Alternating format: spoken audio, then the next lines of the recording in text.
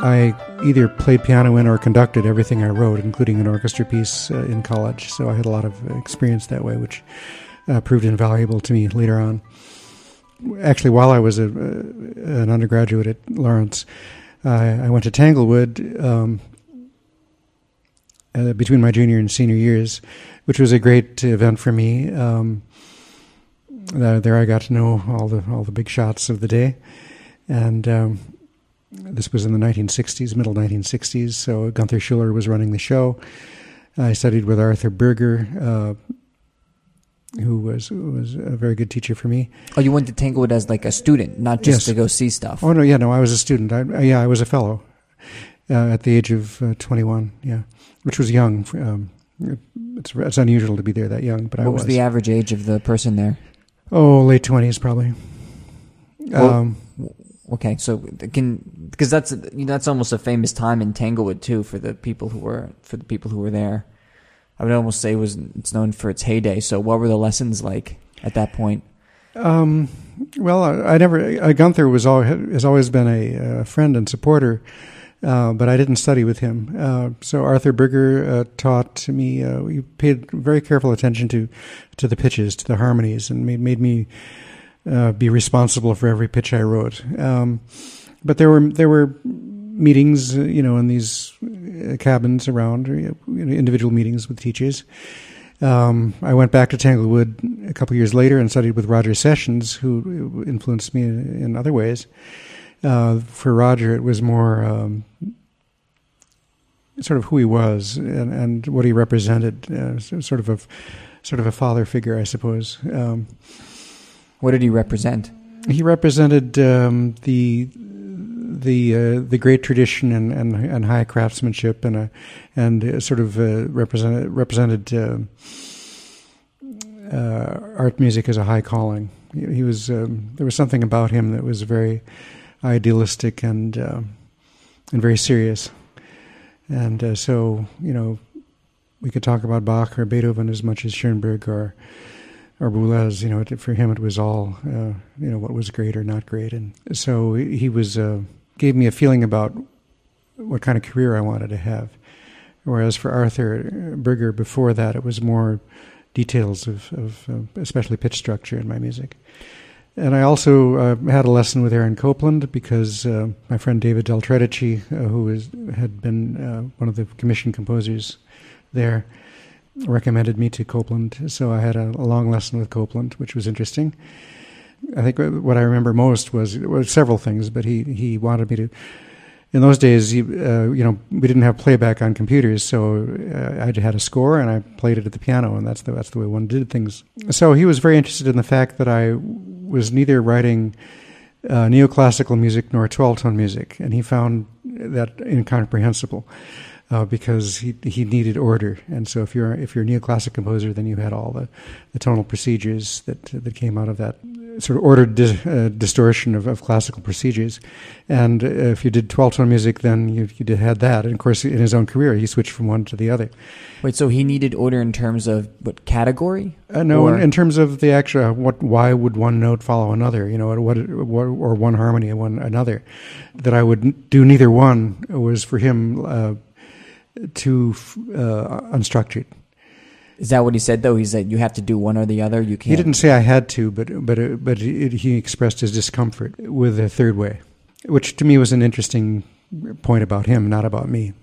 What's your music like at this point? What does it sound my like? music, well, you're a college student, so you're going through various phases of imitation. In high school, I'd passed through a Bartók phase, and then in college, I discovered Webern and Schoenberg. And Stravinsky had been an influence also.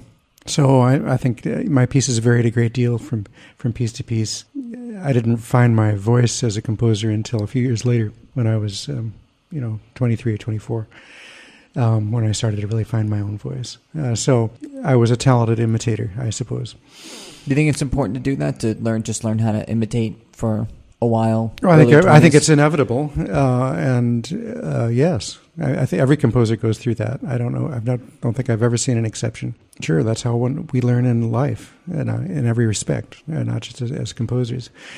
Some composers never get beyond that phase, but I did. Do you think they just get stuck? in someone else's? It's some composers write music and they like to write music and it's interesting and fun and whatever. They're ambitious, but they don't. They're not original. I mean, being original is not something that can be taught. It can be guided. I try to guide my students that way, but and try to help them find their voice. But ultimately, it's what's within. How do you guide them in that way? Okay, so I'm composer X. I go into a lesson with you, and I do something that is completely derivative. What do you say to me? I try to. Well, let me put it this way. It's convenient to divide teaching composition into two bins. One of them is craftsmanship, and there you can talk about orchestration or harmony or rhythm or form or whatever it might be. And there, to some extent, it's quite technical, depending on the case. That's the easier part in a certain sense. The harder part is helping a student stop looking over his or her shoulder and trying to please whatever preconception the person has about what should be pleased, and to find his or her own way. And sometimes there's no problem at all. It's just as there. Other times it's hard. Sometimes it never comes. But it's more psychoanalytical in a certain sense. Sometimes it's just a long conversation about what that person really cares about, or what it might be a wide-ranging discussion. Sometimes it's finding a particular moment in a piece that the student cares most about, because those moments are usually moments that reveal something fundamental about what the composer is after. You do that. You try and put it in a more social. You said looking over their shoulder, meaning that you do within the lesson acknowledge that there are social pressures. Oh, of course. Out there, and by that I mean seen. That's kind of like pushing people in a certain direction. Yes, you try and make them resistant to that, or aware of it at least. Certainly aware of it, and I hope resistant to it. I mean, depending on what country you're in and what school of thought you're in, there is a certain standard that you're supposed to meet, you think. But the composer that you're imitating, who probably was original or is original, wasn't looking over his shoulder. Anybody who just imitates is never going to last. You never know what's going to last, but you think there's a shelf life? They're just part of a trend, and that trend will eventually end, and then the powers that be will discard them. As one of those composers who we don't need to commission anymore.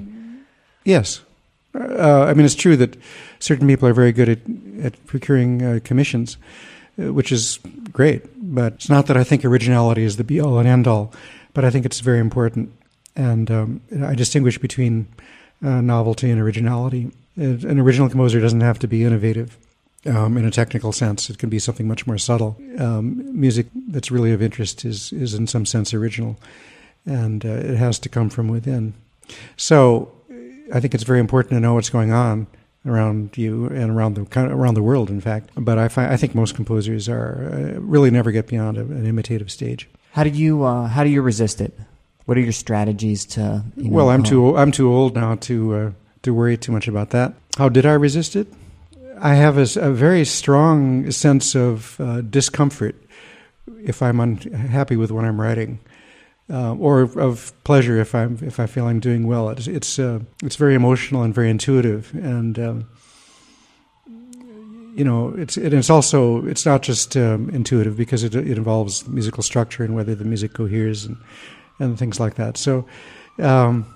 When I was a young composer, this is after the Tanglewood period, but I actually went through a number of years of kind of in my output, even though I had written some music that I still think is quite good before that. But the reason I went through this block was because I saw all these things around me, and it was very confusing. All these different schools of thought and all these different influences. And I didn't want to compose in a certain way just because some teacher had done that. I mean, that didn't interest me. So I was trying to find myself, and it was a real struggle. How long did it take? Well, these things come in stages. It's very hard to say how long that would take. A part of it was to find a kind of a set of beliefs and a set of principles and a kind of syntax, because I'm a structuralist at heart. So it was also an intellectual pursuit. But I would say that by 1968, I had written one really good piece called Wake, which won some prizes and sort of put me on the map. I got a beautiful recording out of it, and so forth. So at that point, I collapsed. I'd written a really good piece, but it took everything out of me, and because I didn't know what I was doing, and so I just couldn't continue that way. Then I struggled for at least 5 years, writing almost nothing. This was in my late 20s. Wait, say that again. How many? 5 years? At least 5 years. That's a long time. Well, I wrote some music, but most of it wasn't very good. And eventually I came out with a piece that I thought was good in 1973, which actually wasn't as good as I thought it was. But it showed that what I was struggling with. And then by 1974, I finally wrote a good piece. But by then I was beginning to put together my musical language that I've developed ever since. And I had an intellectual framework to work within. And so I went through a good long stretch there of more than 5 years when it was really difficult. And of course, composing is never just easy, especially if one doesn't want to repeat oneself. But I'd found my creative world by then, and it was really my own creative world. So then I didn't worry about my originality because I felt I had it. Yeah, and there's a difference between, it's always supposed to be difficult, but there's a difference between being difficult and being completely dissatisfied with every part of it, right? Yeah. Anyway, so you found this intellectual framework. Right. Do you feel like you needed that? Like just absolutely. For who you were personally? Yes, this brings us back to the remark about Copeland, because I also needed an intellectual framework, and I was not interested in writing neo music particularly. I mean, sometimes I indulge in it a little bit, but basically it's not where I'm at. And I rejected 12-tone music. I went to Princeton. I studied with Milton Babbitt for graduate school and other people, Earl Kim. And I admired Milton's intelligence and originality and wit, but he was composing by a method that was that you could only decode. You can't hear all those structures he composes into it. And I was not interested in writing music that was written by a secret code, which I think is true of a lot of 20th century musical systems, and to me very unsatisfactory that there should be such a gap between an alleged compositional method and the end result. So then I wanted to, because I've always had scientific interests, I wanted to understand the musical mind better so that I could compose in ways that took advantage of sort of natural proclivities of how we structure music as listeners. So that got me into music theory, which is another profession of mine. I read Chomsky and about his study of language capacity. So I wanted to develop a theory of the musical capacity. And I got together with a linguist, Ray Jackendoff, and we started building a theory of how people hear music, and which has had a big impact, I guess, in the field of music cognition and music theory. But that was in starting to build that theory. I was also building my compositional universe.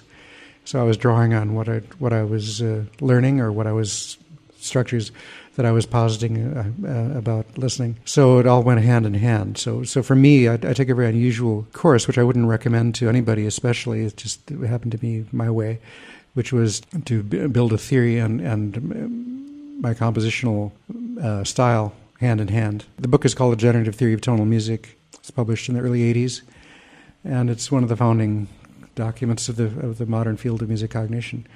And then I continued in doing music theory since, after the collaboration with Ray. So I've gone back and forth between composing and theorizing.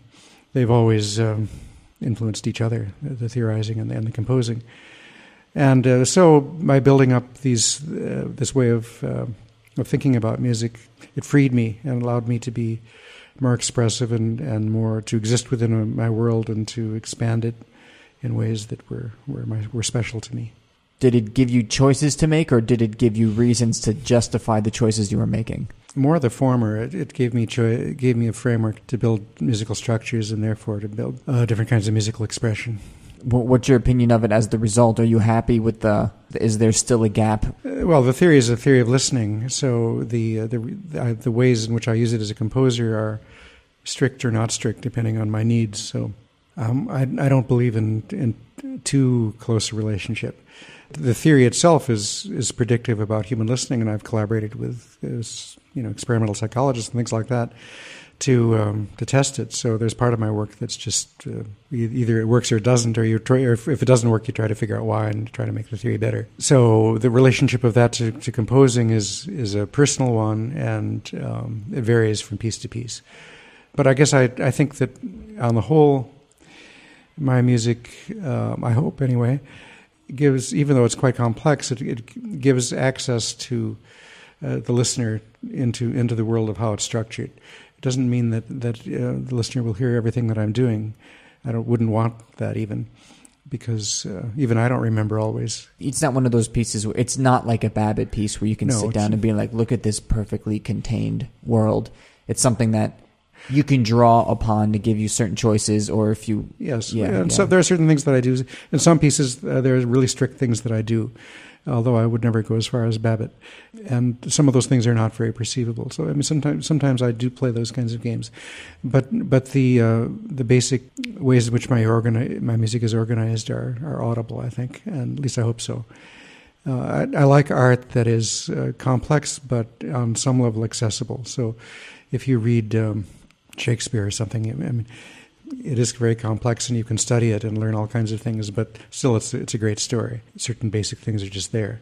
At the same time, music that's really simple, that's sort of where you get it all in one hearing, is less interesting to me. So I like a certain level of difficulty, but not this secret code stuff that is so characteristic of a lot of music since Schoenberg. How it relates to my composing, which this conversation has gotten removed from. Yeah, it's fine. We'll go back to is indirect, but I've thought that I want to start writing some pieces. I haven't written very much vocal music recently, but I want to get back to it, and I want to do it in ways that in which I can apply my mapping between the sounds of poetry and musical structure. I want to be able to use that in writing for voice. That would be a novel way that nobody's done, where I've developed this theory, and I can start applying it in ways that I'm not sure yet how I'll do it, but I think it could lead to some interesting results in my music.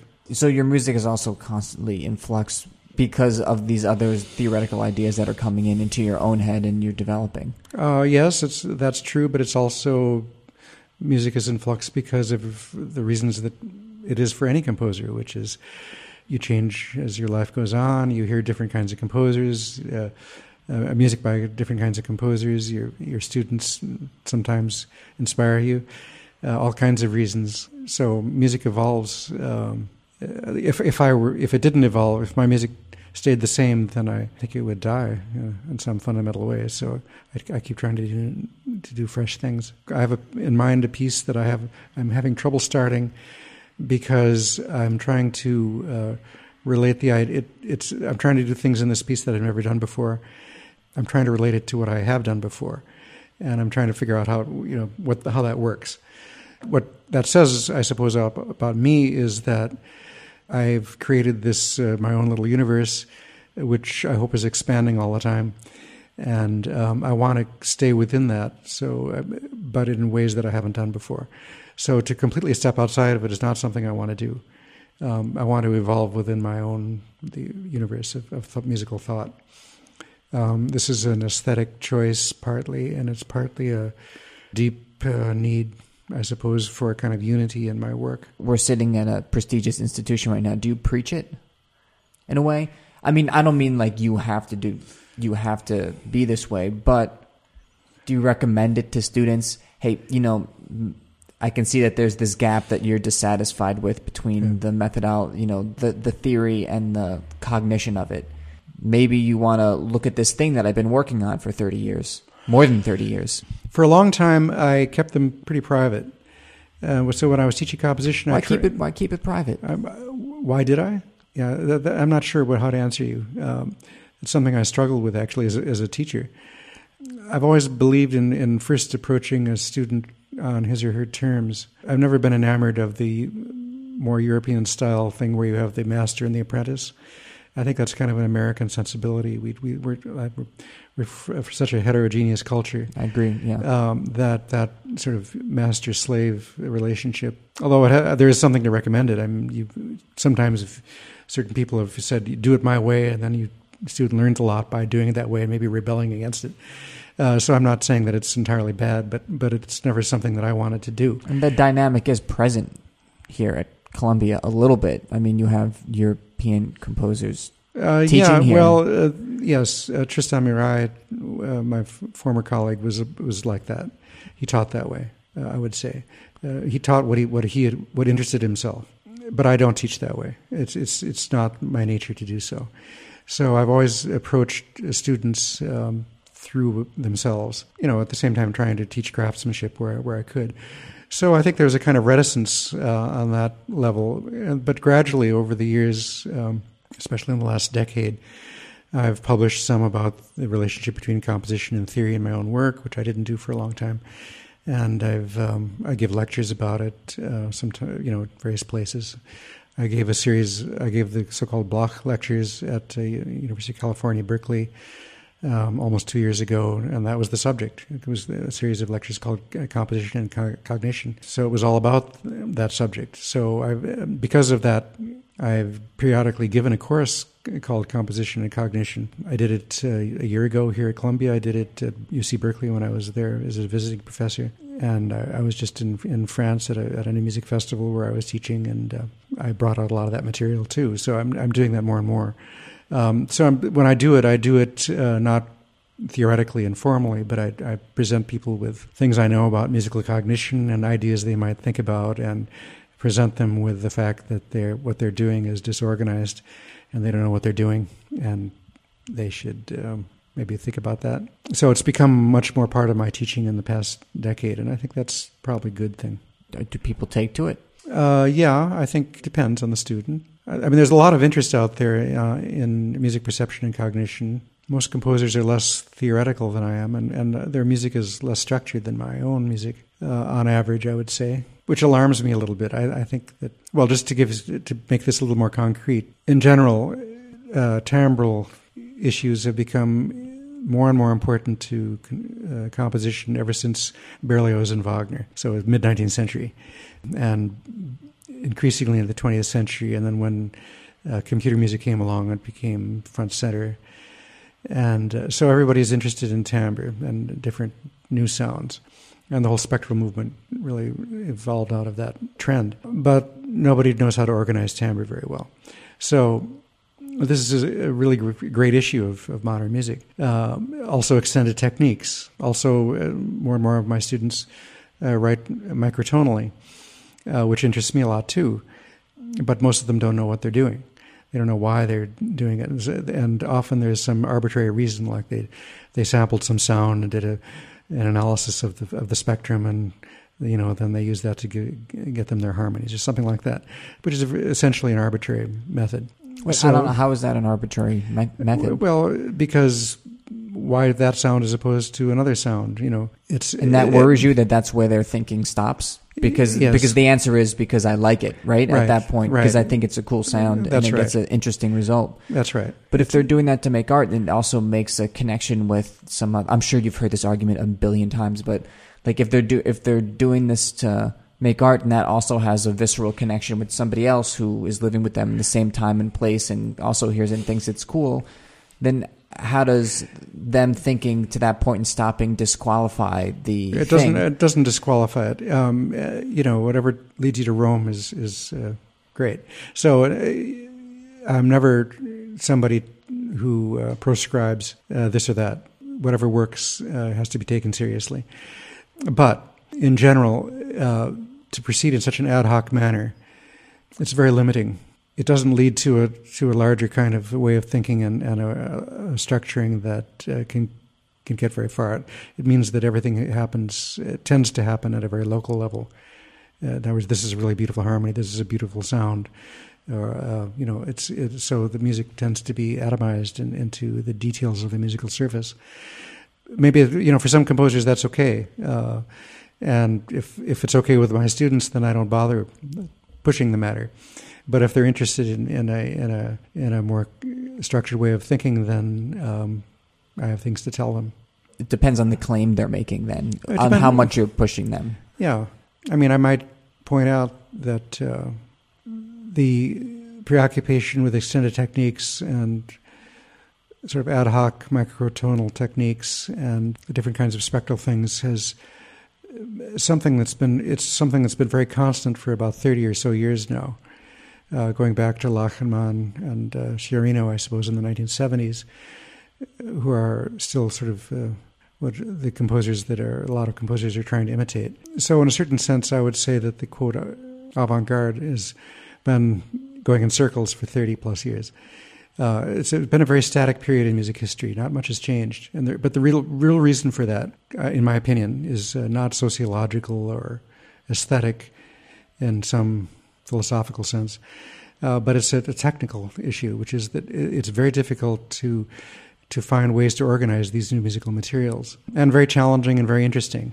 Why is it so difficult? Because, to take timbre. Timbre is very multidimensional, and the different dimensions don't relate to each other easily. So you can have brightness, for example. Brightness is where the energy of the spectrum is in a given sound. So an oboe is much brighter than a viola, for example. So that's one axis or one dimension of timbre. But another might be how the attack happens. Another one might be how harmonic is the sound.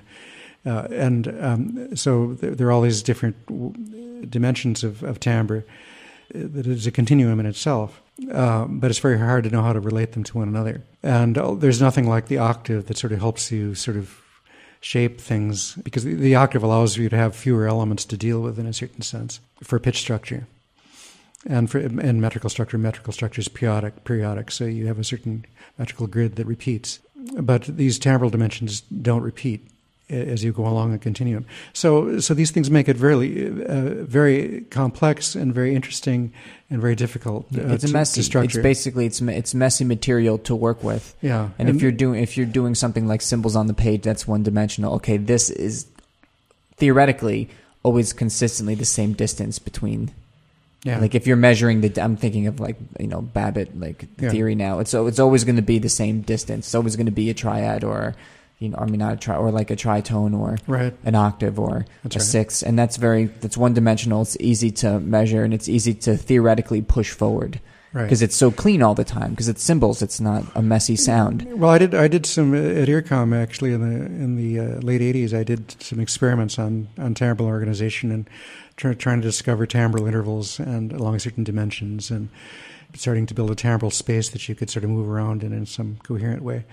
It was a very interesting experiment and something I'd like to resume sometime, because I have no ideas about that. But in any case, one of the things I discovered is that, and it's kind of obvious actually, which is when you simplify the timbres enough so that you get a real handle on that, like say you have something like an interval that is, as you just described, then the life goes out of it. Timbre is interesting because it evolves over time in certain ways, and that's very hard to quantify. So we're in a musical universe now where the very materials themselves are intrinsically difficult to organize, and that's a great challenge. So all you can do is mix and match them based on intuition, and any type of technological push is difficult. It's difficult, but doesn't mean it's impossible. And I think that eventually people will find ways that are not so one-shot deal kinds of things, but things that can be more agreed upon. I think the same is true with microtonal organization. There are certain principles of organization around which these things can be structured, where it makes a lot of sense and where it might carry over from piece to piece and help you build a musical architecture rather than just an interesting harmony. I'm not sure how to put. Is this like your main gripe nowadays? You know what I mean when I say that? Like, is this your criticism, basically, of people my age who are writing music nowadays? It's that we're not focused on structure so much, or we're not obsessed with it, or we choose materials that are impossible to apply certain structural elements to, or at the very least extremely difficult. So we're just kind of throwing everything out there intuitively and kind of trying to make it work somehow.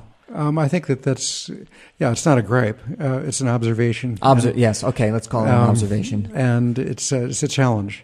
I would put it as a challenge to a lot of composers, including a lot of my students. But it's a very interesting challenge, and it's a challenge to me also to how to deal with these things in ways that are not shallow. Yeah. Do you deal with them?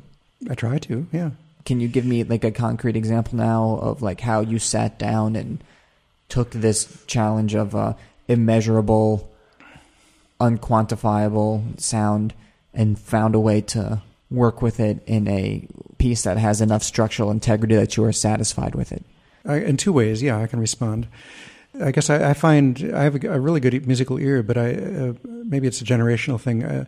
I have trouble hearing microtones in my own music in ways that satisfy me. But still, I'm trying. So I wrote a piece recently where I applied certain principles that actually comes out of my music theory. And it was a piece that I'm proud of. It was recently performed. What was it? What was the piece? It's a piano trio. It's called Times 3. And it was premiered. Actually, I wrote a non-microtonal version and a microtonal version. And the microtonal version was premiered about 2 weeks ago, or a week and a half ago. Why did you write a non-microtonal version? It's the version that doesn't bother you?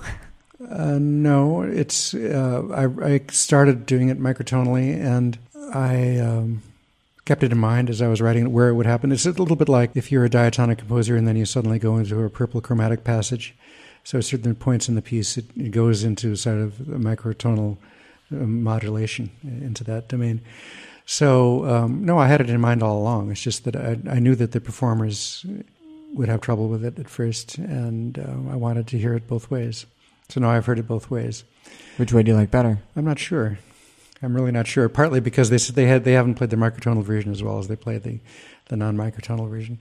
So I'm not sure. But anyway, but the point is, I'm doing this. It's one of the ways I want to step out and do something I haven't done before. So, but I want to do it in my own terms and coming out of my own musical world, and not just because I did an analysis of some sound spectrum that or whatever reason some composer might have for doing things. So that's one example. And then in timbre organization, I have this idea about timbral consonance and dissonance and degrees of stability, which intuitions that people have about stability or instability or about consonance and dissonance in a kind of metaphorical sense, beyond the psychoacoustic sense, are pretty robust. Or you can change the metaphor and talk about tension. And I have a whole model of tension in tonal music, and how music tenses and relaxes is very important to me. So in my orchestration or my treatment of instrumentation, that becomes a structural dimension, and it's not as highly structured as my pitch structure is or my rhythmic structure is, but it's not merely intuitive or just because I like this sound. It's when I compose a certain timbral sound, it usually has a structural value of some kind. Can we get into the nitty-gritty of it now? Can you get a little bit nerdy and explain to me exactly what it is that is in it? Is this still the trio that we're talking about, or are we talking about another? No, something like that would be more in an orchestra piece or large ensemble piece where you have a much wider range of timbres. Yeah, exactly. More choices to work with. Yeah. Well, so that you can so you have a space, a timbral space to work with. Something like a violoncello and piano. I mean, I hope the timbres are interesting, but in the grand scheme of things, it's limited. Yeah, and also it's very discontinuous. I mean, the piano, it's a hard ensemble to write for, in fact, because the piano is so different than the strings. As a result of that, when I write a string quartet, I'm much more concerned with timbral organization than I am in a piano trio, because in the string quartet I can move in a continuum among all the instruments. So there I have a palette that's multidimensional. So in my string quartets, I really explore timbral organization a lot. Okay, so in your, I think I heard, it was your latest string quartet. My third quartet. Yeah, okay. Yeah. Well, there, and I have various kinds of noise in it, just things that any composer would. I mean, I haven't invented new sounds, maybe new textures, but I haven't invented new sounds. Some of my sounds are very noisy. And so then one might ask, well, how does the noise fit in with the pitches? And in general, the noises are on a continuum of dissonance, metaphoric, in a broader sense of dissonance. So what's more relaxed might be very constant. My quartets have a lot of my music. Now, do you categorize these things intuitively? Yes. Okay. Well, intuitively and consciously. All of this is connected to the pitch structure, which is anything from a perfect fifth and a triad on one end to a very extremely 12-note chord or glissandos on the other side. So the timbre then it becomes an aspect of all that. So I can take a certain harmony and I can, do it with Corlenio Trato with Ponticello, and it'll sound like noise. Or I can do, degrees where it's less noise, or where it's very totally harmonious. In so doing, you start to create musical structures that are not just pitch, but that are also timbre. So the timbres have a structural value in the discourse as I build up this hierarchy of structure. To some extent, this is highly structured and thought through. In other places, it's very intuitive, but it's always something I think about. It's not just by the seat of my pants.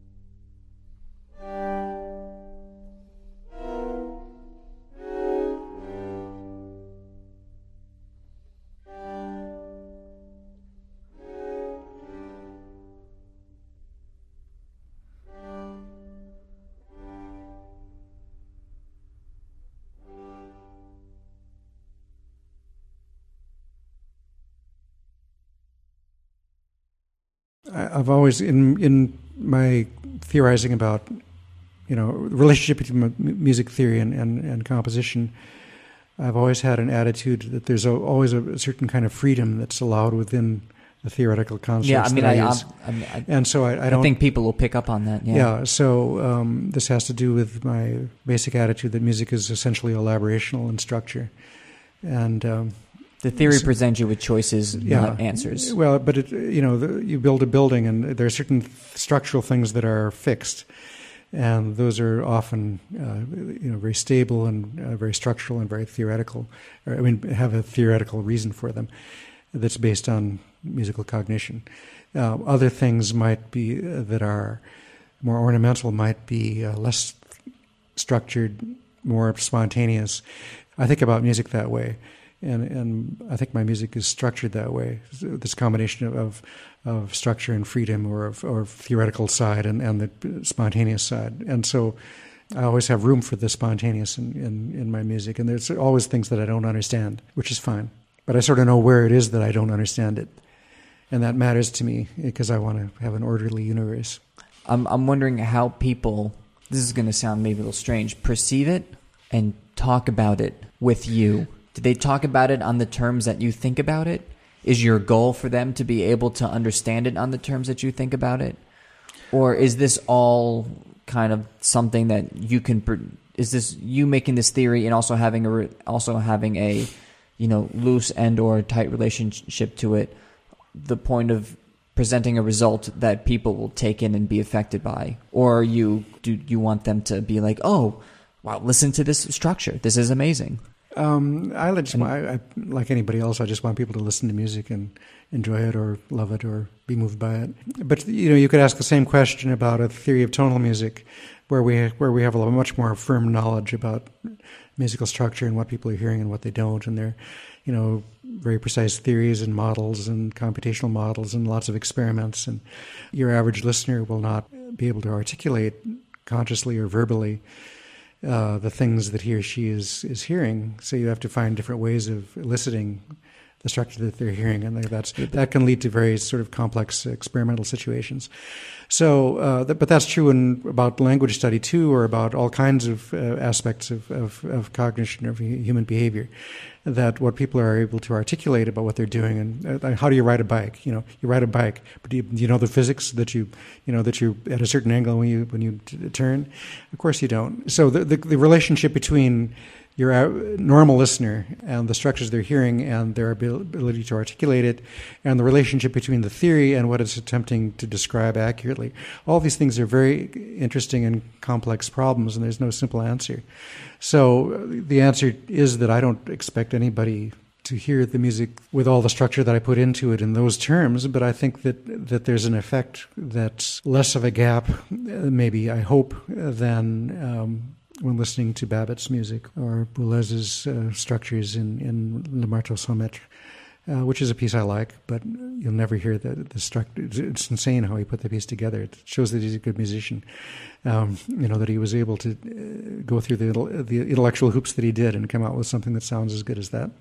At the end of the day, it's not the intellectual hoops that's the piece. It's the sounds as good as that. It's the piece that is what it is. But since I mentioned that piece, a piece like Le Marteau sans Maître is a lot of it has a kind of statistical quality. It's a certain kind of music. It's very pretty. Boulez likes pretty sounds, but it's statistical in the sense that you can't quite exactly hear that pitch or that rhythm and the sort of patterns of those things very well. Instead, you sort of get a certain kind of texture. Other times it comes out much more clearly and it's very memorable.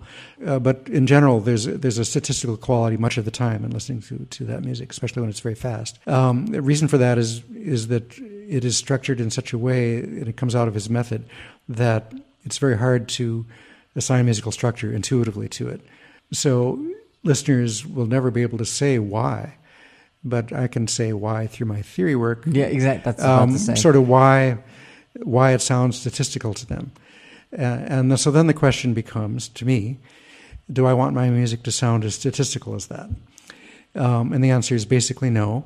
But at the same time, I lack a certain amount of disorder in music too. And I think that the way in which music goes between order and disorder is part of its structure and part of its aesthetic appeal. So music that's completely ordered all the time is probably not as interesting on average as music that goes in and out of disorder. And I can find passages in Mozart that are disordered, where it's very hard to hear. What did he do there? Other places it's completely clear. Mozart is doing that as part of the discourse, and I try to do that in my own way in my own music. But I'm interested in being statistical some of the time, but not as much of the time as a piece like Marteau sans Mèche. Do you feel like you're able to take a piece of music that works despite the gap between the theory and the result and say, actually, that's why it works? It's very hard to generalize about the relationship between what works and a theoretical structure or a perceived structure even. A lot of very simple music in this world, is really not interesting, but it's totally easily cognized, and one can say why and how. In other words, the relationship between aesthetic value and musical structure and the ways things are put together is extremely complex, and nobody understands it very well. So I'm reluctant to make any generalizations about that. There are pieces that I like a lot that I really don't understand very well. It makes part of me want to understand. But your theory still doesn't equip you with the tools to be like, why? Let's study a piece on the terms of cognition and then be able to relate why you find it interesting. I think my theory work or other work by other people could probably say something interesting about it, but certainly not everything that's interesting about it, because there's so much that we don't know about musical cognition and about musical structure and why people like things is very mysterious. So I think one has to have a very flexible attitude about these things, and I've built up this music theory work and its relationship to my music out of my personal needs, and I have my convictions, but I also have my self-doubts and my awareness of all the things I don't know, and a recognition that there are different ways to roam, different ways of doing things. So I'm not prescriptive about these things. I'll just leave it at that one has to have a flexible attitude even though one is sometimes pursuing things rigorously. I have one more question that I knew I wanted to bring up before I came here, is that you're able to do this kind of work and pursue your interests and personal concerns because you're supported by an academic environment that allows you the space to do that. An ongoing trend is that kind of pool shrinking, or too many composers being produced by these institutions that the institutions can no longer support them as they're going out. Is that problematic to this way of thinking? And I'm not just saying about your cognitive, but other theories and kind of the space for this type of thought and experimentation and to happen. It's not really possible in purely private sector and or subsidized. You're bringing up all kinds of complicated questions. Yeah, the musical world has changed a lot since I was the age of my students. When I was young, there were lots of jobs in academia, and I did that. I started teaching fairly young. And I have an academic background in my family, so it was very natural for me to go into academia. And I had my scientific interests, which are greater than for most composers. So what's happened recently, gradually, is that there are fewer jobs, especially in the past decade. And at the same time, there are opportunities that exist now that didn't exist so much when I was younger.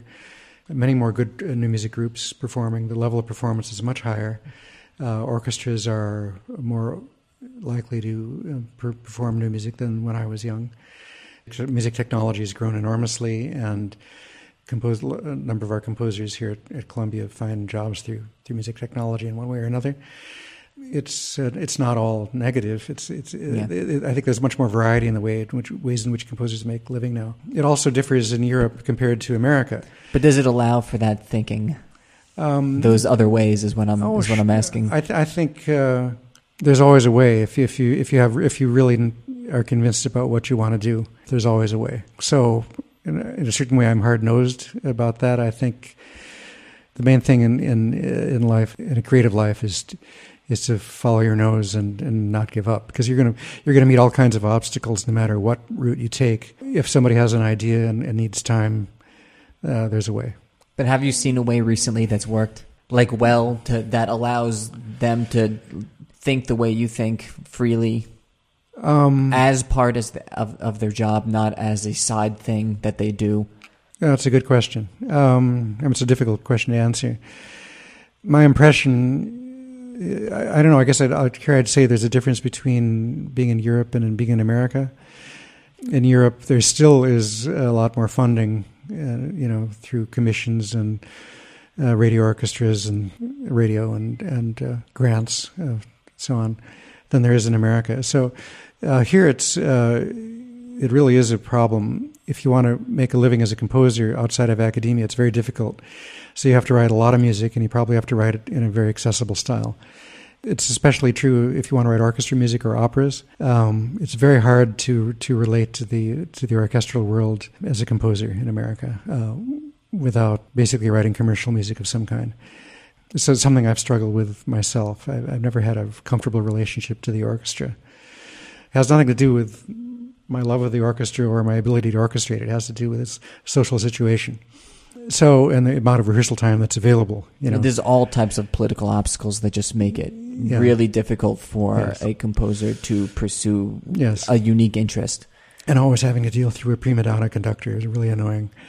And all those things. Yeah. So, it's very complicated.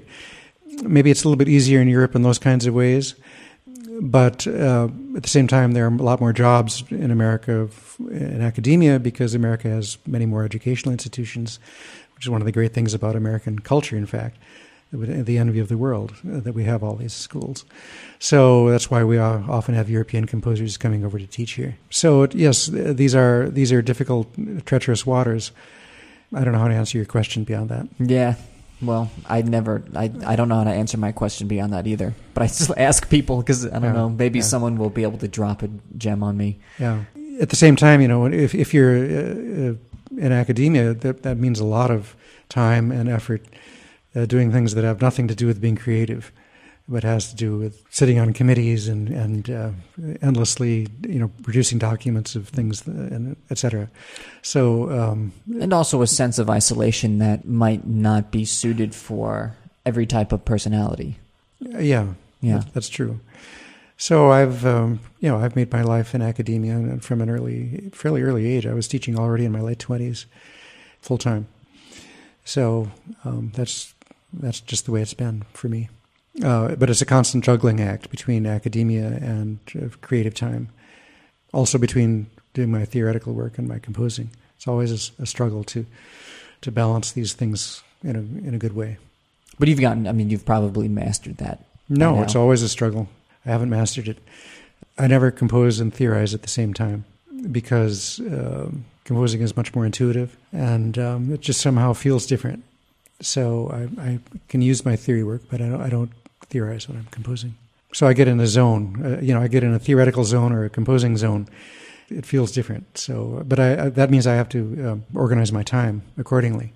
Just like in anything else in life, you have to you organize your time to do your correspondence or something like that. So I organize my time around these different appetites and sort of ability to create a certain frame of mind where I'm productive. Sometimes teaching or being a professor is really frustrating because I have to write a gazillion recommendations or I have to judge some application pool that's enormous and to come out with 3 solutions.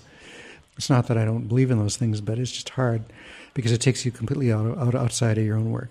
I have some European composers who are able to, because of stipends from their governments or grants of various kinds or commissions on a high level, who can devote themselves entirely to their own work. Really good friends of mine. And I'm really kind of envious in a way. I can't possibly do that as an American, given my reluctance to write Hollywood music. So, which is sort of what you would have to do in this country to do that. So, one finds solutions as best one can, given all kinds of forces in life that are partly artistic and partly social and economic and intellectual, and so on. You have to try to figure these things out, and every person does it differently. Well, I think that's a good place to end it. We've been talking for a while. Thank you for doing this. Thank you.